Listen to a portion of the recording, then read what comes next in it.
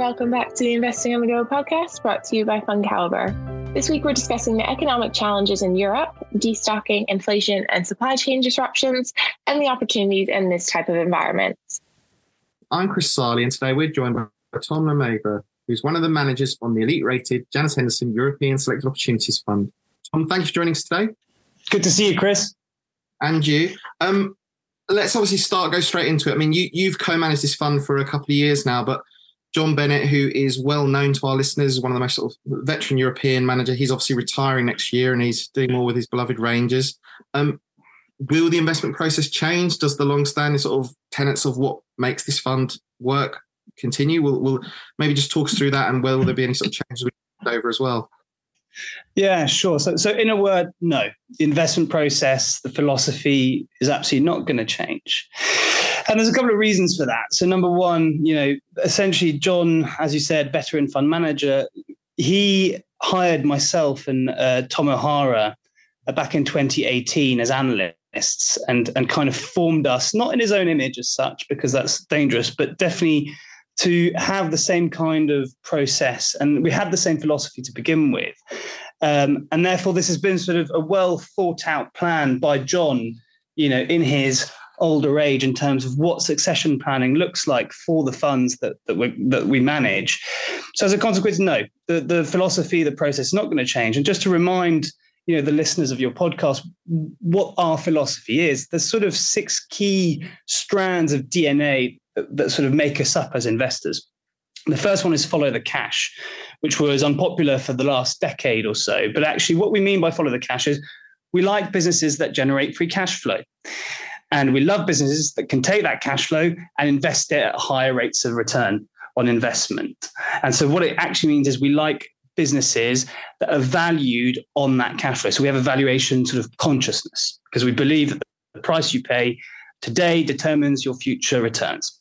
The second key strand of our DNA is that we like to avoid excessive leverage. So very simply, if a company has too much debt on its balance sheet, we don't like that, because if there's an operational change or if the interest rate regime changes, then they can be caught, with their trousers down as the tide goes out very quickly. So it's something that we worry about. And so we keep away from those kind of companies.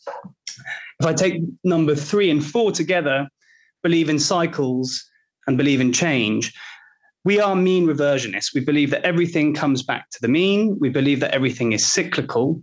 And therefore, it gives us an interesting lens to look at every company through. We think that sort of over the last 10 years, it's all been about extrapolation. And you would have seen that, with hyper growth companies thinking that food delivery could continue to grow in the high 20s rate forever. Just isn't the way that works. Companies will come in and compete away returns and growth. The last 2 strands, give yourself time, clients willing, and be ready to be wrong. Those are very important to us too. And once again, are not going to change. We invest in large capitalization European equities where an investment thesis takes a long time to play out, and we have to be patient investors. But we can only be as patient as the investors that put money in our fund. And our last strand, I said it there, be ready to be wrong. That is about our pragmatism. We are pragmatic investors, and we have this saying, Tom, myself, and John, which is when the facts change, we reserve the right to change our mind. Is we never want the investors in our fund to be in a situation where if they look at their performance over the last 3 to 5 years and we've underperformed, that we blame it on any market regime. We are an all-weather fund. We're core, we're agnostic, we're flexible, and we always want to be making and generating alpha for our clients over the long term. You mentioned there, let's obviously go into market and a bit deeper. Obviously, with Europe, there's always something happening, something good, something bad, something in between. But maybe just talk us through the environment for companies in Europe at the moment. You talked about recently about sort of short-term and logical reactions to earnings results. Maybe go into that with a bit of detail and just give us a snapshot of things in Europe if possible. Yes, if I take the first question, it's something that I find absolutely fascinating, especially when talking to clients more directly, is there's this understanding that when you invest in our fund, misunderstanding, I should say, that you're investing in domestic European companies.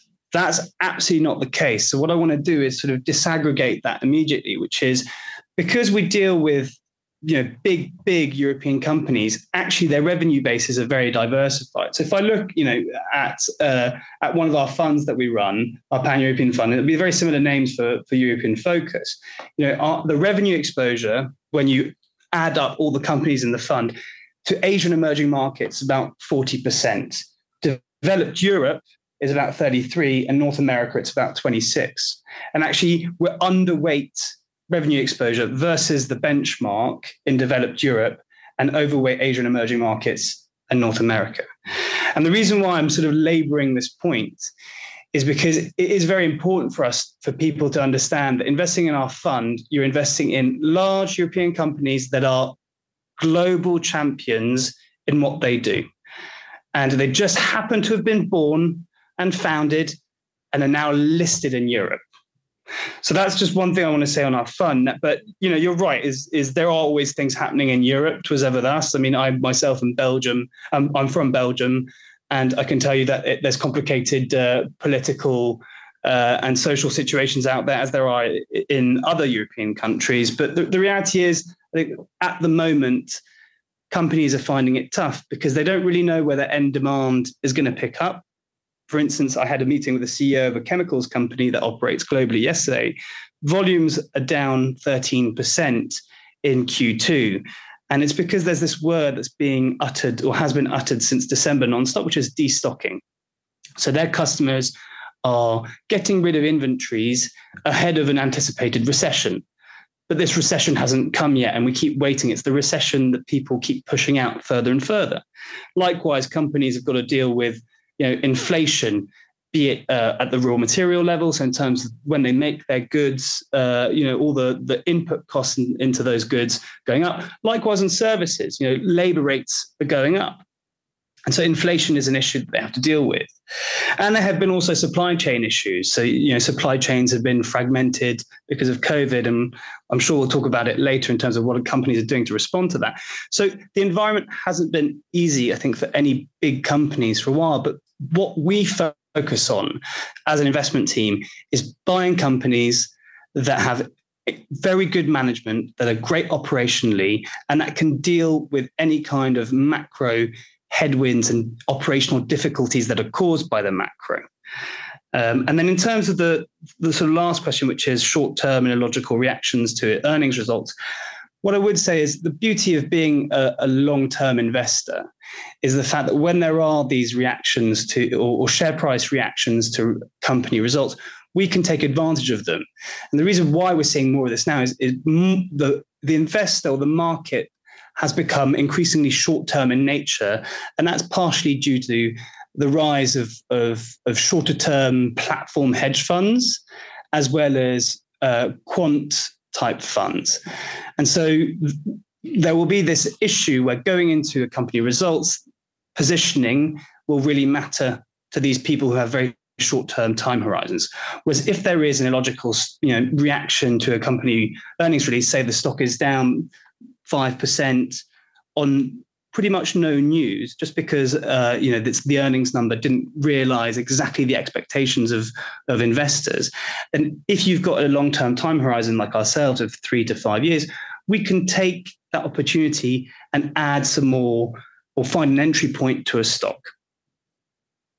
Are you finding quite a lot of opportunity in that sense then, given the short-term nature, sentiment perhaps with Europe, the nature of your companies perhaps makes greater opportunities because they're so global and they're quite core in their focus?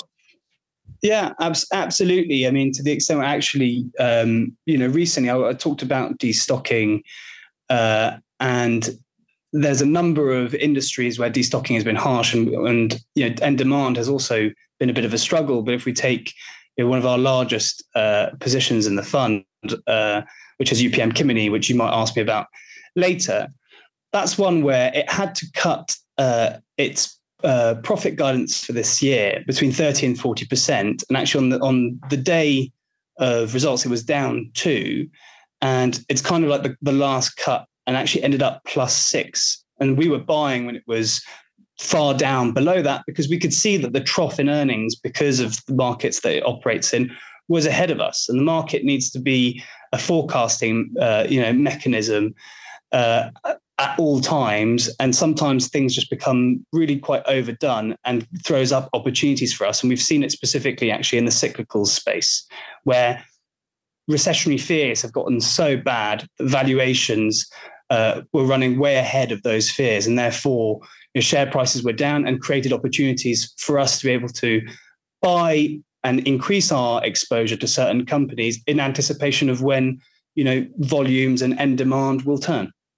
You mentioned UPM there. I was going to ask you about that later, but I feel like now might be the best time to ask you. So obviously, climate change is at the front and foremost in the news at the moment with sort of high temperatures and flash flooding. Maybe just, UPM is looking at a future beyond fossil fuels. Maybe just give us a bit of an insight into that company and maybe the attraction and the sort of investment case in your eyes for that holding. Yeah, I mean, it's UPM is sort of a complicated business insofar as it actually has 6 different separate business units, but they all can talk to each other in various ways and complement each other. But ultimately, the best way to try and understand it is it tries to combine bio and forest value chain together, something they call Bifor. But they traditionally were a pulp and paper producer, and they're one of the largest communication paper sort of sellers here in Europe. So that's to say, newspaper, magazine paper, et cetera, et cetera. And they realized that business was declining, I'm not going to say rapidly, but slow and gradual decline. And they use the cash from that business to invest in other areas. And the other areas they have invested in where they see growth are in biorefining and biochemicals.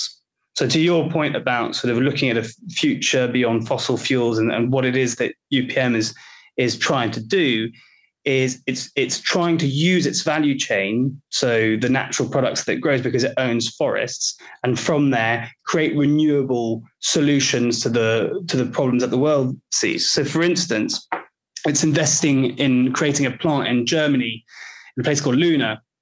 And what you'll find with that plant is the product that's coming out of it is going to try and replace PET bottles, say for Coca-Cola. Coca-Cola is actually going to be one of their first customers. Likewise, it's looking at building a biorefinery plant in Rotterdam. And what that will be, it will be taking wood and essentially trying to make a diesel equivalent from it to be able to put into trucks. And obviously the beauty of wood is that you can keep growing it out of the ground. So the way in which UPM has changed over the last 10 years. And actually, I had a meeting with the CEO a week and a half ago, who unfortunately is going to be retiring in the next 18 months because he's very much been the leader in all of this, is taking cash flow from mature and potentially declining businesses and finding growth avenues in sustainable and growing businesses. And that is the beauty of that business. Is the reason why it has 6 separate business units is because some of them are mature and they are feeding the growth of other businesses. Maybe just on the portfolio in general now. Obviously, very long-term active in chain. You've got a few long-term themes in the portfolio: deglobalization, onshoring of supply chains, electrification. We've already talked about some of the stuff regarding energy efficiency, automation, digitalization. I mean, the list goes on. AI. Maybe let's just highlight and give an example of each of sort of how they are implemented in the portfolio, and perhaps a stock example as well. Yeah, I mean, the beauty of all those thematics that you just pointed out that are at play in the portfolio is that they're sort of interlinked. Because if I take the energy efficiency / electrification theme, that one is not mutually exclusive from, say, automation or AI or the onshoring of supply chains, because companies which we're invested in, like people at home will probably know Siemens quite well. They might know Schneider as well, but we own both of those in the portfolio, and they are essentially electrical capital goods companies. So they make stuff like circuit breakers, they make low voltage stuff like switches, but they also make things that go in factories, drives, motors. And they make uninterruptible power supplies. So if the power goes off in a building, the backup power is them who have installed it that comes on immediately. And I guess the important thing for these guys is that given the war in Ukraine and how it's focused people's minds on having energy efficiency in any building that is run by a company, or even in your own home, quite frankly. I mean, we all remember the gas crisis and electricity prices going up. It's uncomfortable for everyone. The CEOs and CFOs of big companies are no different. So they are investing in making sure that their buildings are more electrified, more energy efficient. Because energy prices went up so high, the payback on those investments in terms of the number of years to get back your money came down fairly quickly. And then on the other side of that, in terms of playing into the sort of the other themes you've talked about, is because of the COVID supply chain disruption I mentioned earlier, a lot of companies, there's nothing more annoying for a company than to have the demand for a product or a service, but not being able to fulfill that demand and book the revenue. And that was what was happening in COVID with supply chains being broken, is somebody wanted a product but couldn't get their hands on it because that last little piece was missing because it was stuck on a boat somewhere in Asia. And so what we're seeing now is a lot of companies are bringing back their supply chains closer to home. In fact, we call it friendshoring here, or nearshoring to friendlier countries, so that they have easier access to it. What does that mean? Well, it means a factory needs to be built. So you need to have steel that's put in there. You need cement, and then you've got to fill the factory. And you actually should probably insulate it and put some walls in it and a roof on it too. But then you've got to fill the factory with equipment to be able to process whatever good it is that you produce. And and going back to the global champions in Europe argument I was making earlier, we have a number of them in our fund. So Siemens, Schneider, and there's others that are based in Europe, also that are listed in Europe that we can also talk to and potentially invest in, like ABB and Legrand. So that I don't want to say this thematic is mutually exclusive from any other, because actually the way the world is going and where fiscal stimulus is going to, if you think about the amount of money that the US alone, so if you take the IRA, the Inflation Reduction Act, the IIJA, and the CHIPS and Science Act, there's $1 trillion of fiscal stimulus going into trying to improve the grid infrastructure in the US alone. And these companies are going to sell into that. And we haven't even talked about the amount of stimulus coming out of Europe. So these thematics for us are very much driven, one, by corporates' desires to invest, but also the government backing up the need to sort of upgrade the grid. And then lastly, I'll just say something quickly on automation and AI. In automation, what you'll find is companies, because they're struggling with the increase in wage costs, where they try and find productivity is by automating processes. So once again, they've got to go to the Siemens and the Schneiders of this world who sell the equipment that go into these factories to be able to further automate and find those efficiency gains. And sorry, I know I've been talking for a while now, but AI, is the buzzword of this year for sure. And what you see with AI is actually you need more compute power, you need more data center power. And once again, if you think about the power management of these places, Schneider and Siemens are the ones who do the power management systems in data centers. And therefore, they're also exposed to that theme and should see good growth.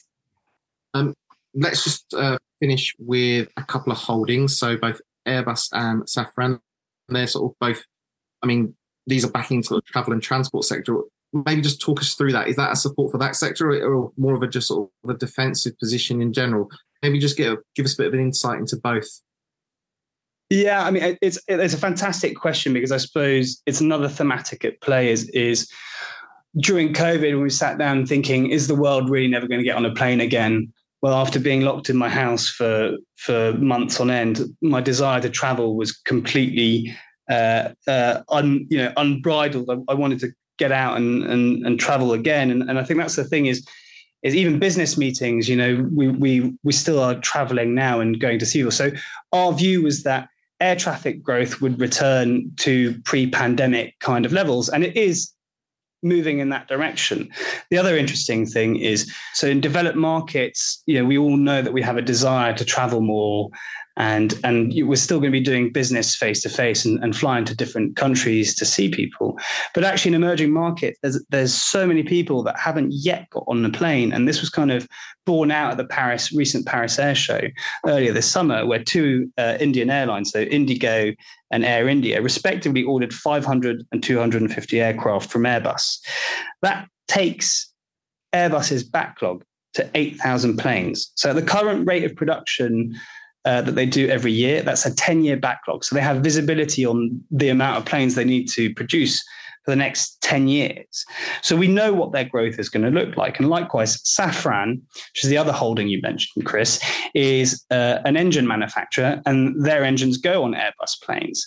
And so they're sort of directly linked. With the beauty of Safran is because once Airbus ships a plane, it doesn't really have an aftermarket service business. Whereas with an engine, what you end up finding is that in 5 to 8 years after it's first put into to a plane and flown, is it needs to go back into the garage or the workshop and have an engine overhaul.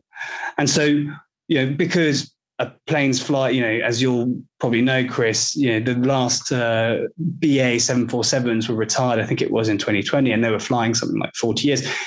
Aircraft engines last a long time and they go through various workshop cycles. Safran also has great visibility on selling the original engine to the airframe manufacturers, i.e.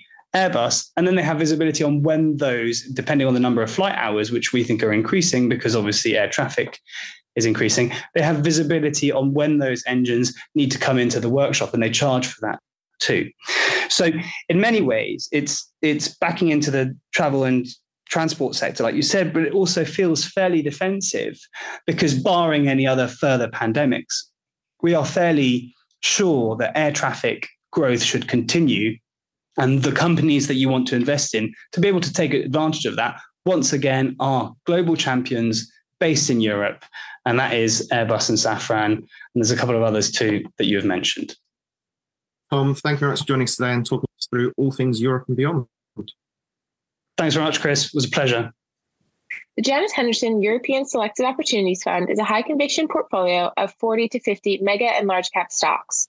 To learn more about the Janus Henderson European Selected Opportunities Fund, visit fundcaliber.com. And don't forget to subscribe to the Investing on the Go podcast, available wherever you get your podcasts. Please remember, we've been discussing individual companies to bring investing to life for you. It's not a recommendation to buy or sell. The fund may or may not still hold these companies at the time of listening. Elite ratings are based on Fund Caliber's research methodology and are the opinion of Fund Caliber's research team only.